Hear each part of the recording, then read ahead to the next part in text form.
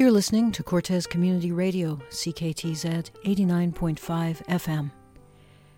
I'm Dee Clark, and this is Cortes Currents, which you can also access in text form at cortescurrents.ca.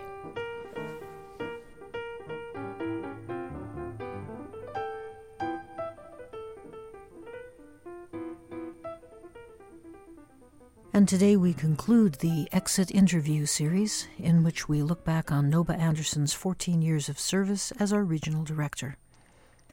This is the final episode, part 7, in which I ask Noba about the changes she's seen on Cortes over those years and what she thinks about the future. So Noba, you've talked about trying to take the big picture view of Cortes with your regional director hat on. And 14 years is a long time to be taking that wide view, listening to a lot of people, sitting in a lot of meetings.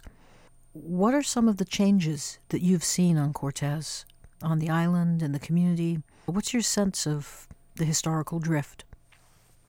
Well, certainly the demographics is the biggest change. So the people who really ran the island when I was first elected are either retiring, or passed at this point.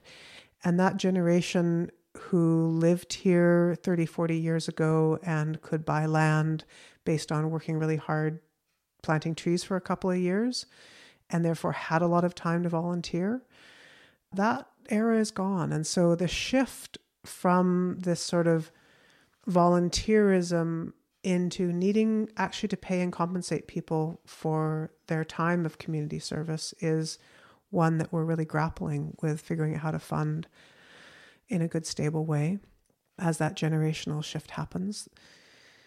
And with that, or alongside that, has certainly come an increasing wage disparity. So there's an increasing number of people here now who live here, own land here, who are extremely wealthy and extremely connected and have the potential to bring an amazing amount of resources to support the initiatives on the island. We need all of us to all be pulling with all of our connections and all of our money and all of our intellectual knowledge and all of our time. So I don't in any way mean to other anybody in this. That being said, the income gap has grown a lot. And so the inability for people to access housing because people have second and third homes and are using land increasingly as capital as opposed to a place to live really affects the fabric of the community in a really fundamental way. And so that has, I think, been the hardest slow creep to watch, a relatively inevitable one that we just haven't found a good way of bending the tide on. And even from a place of enlightened self-interest, those people are going to want a working class here. But even far beyond that, the reason that these people are drawn here is because it's a vibrant, alive community with a whole mix of ages and interests and demographics. And so I'm concerned that is winnowing itself out. That's probably been the hardest one to watch is that.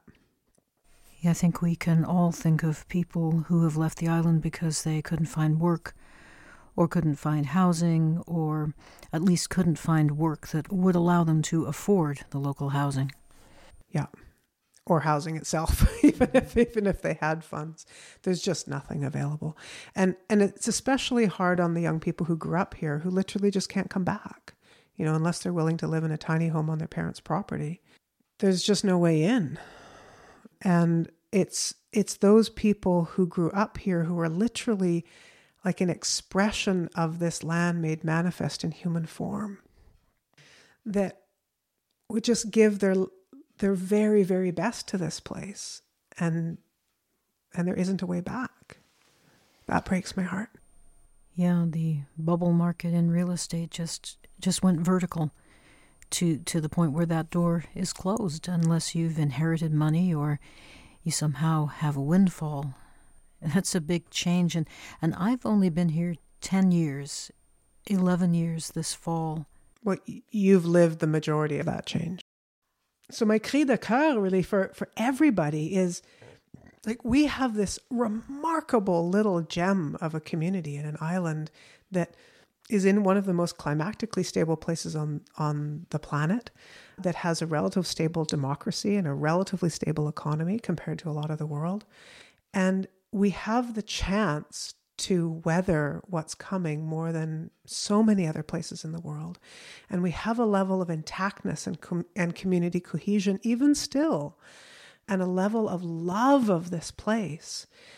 We really need all of us, with all of our gifts and all of our money and all of our time and all of our connection. Like, that's my call to everybody, is no matter what your means, give it to this place, because we've got incredibly unstable times ahead. I see nothing but disruption on the horizon for the rest of my life and beyond, both supply chain and climatic and political and economic. And we're now living in times of disruption and disturbance, and there is no baseline to really look back to anymore.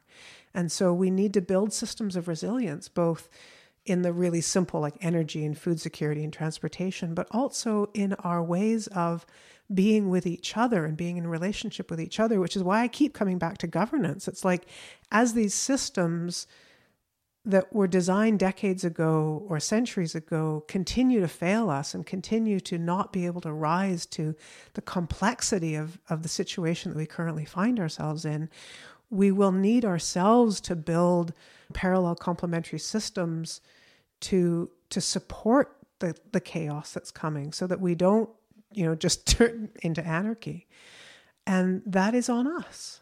There's nobody else that's going to come and save us. There's no other government that's going to, legislate for that for us or fund that for us. And so the people who are coming here of means, please, use that means for our collective well-being, to purchase lands of community benefit and put endowment aside to support the nonprofit sector here.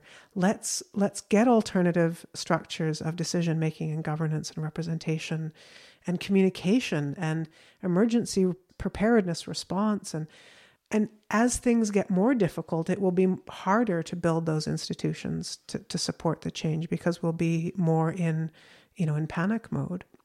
And I see a lot of real beauty on the horizon. Like, I'm not a doomsdayer, but I think the systems as we know it will continue to fray, and we'll need to build new ones that are based on more kindness and more generosity and more love and more creativity and more localization than the ones we have. Well, I guess we should be wrapping this up pretty soon. Is there anything else you'd like to say to the community? I think it's been a very thorough interview, Dee, and I think your questions have perhaps focused a little bit more on the challenges than I generally sit with. I am so beyond grateful to live in this place. I am so grateful that my parents moved here and I didn't have to spend my life finding it.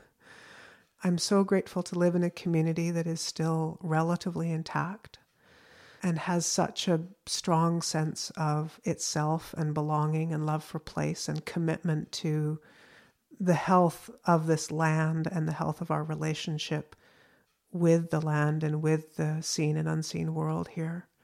And I'm so grateful to all the people that have loved this place so deeply for so long, and want to do everything I can to have it be a place that my daughter also wants to live in and has the potential to live in for her life. So I don't know that there's any other, specific things I want to be more verbose about, but I really do want to let people know just what a remarkably special place this is on the planet. And may we love it with all of our hearts. And may we give it everything we have. Whether that's just because it's the best thing to do every day or because it's our lifeboat or everything in between, I want to leave with a sense of awe and wonder and gratitude and love for this place. Regardless, it's not perfect. God help us by any means. It's got its warts and its vitriol and its petty small-mindedness and its, all of these things. But overall, overriding all of this is this is this deep love of place and each other. And in an increasingly urbanized and transient world, that's what's missing. And we wouldn't be in the state that we are globally. We wouldn't be in our climate crisis. We wouldn't be in our species decline if people had a really strong and healthy relationship with place and a sense of belonging and stewardship to place. And this is one of those rare places in the Western world where that's still really strong. And that's why we attract people from all over the world who have the means to live anywhere on the planet and who choose to live here, because there is a level of intactness to this place. And may we just cherish that with all of our hearts and continue to be the very best that we can in this place, whatever is coming, whether we are able to, weather what's coming or love each other as we go down. May we be as kind to each other as we can. And that was part 7 and the final episode of our exit interview with Noba Anderson, stepping down this year from her job as our regional director. All the episodes of this series are available as podcasts at cortezcurrents.ca. Just a reminder, the views and opinions heard on this program are not endorsed by Cortez Community Radio, its board, its staff, its membership, or any granting agency, but are those of the writer, producer, and guests.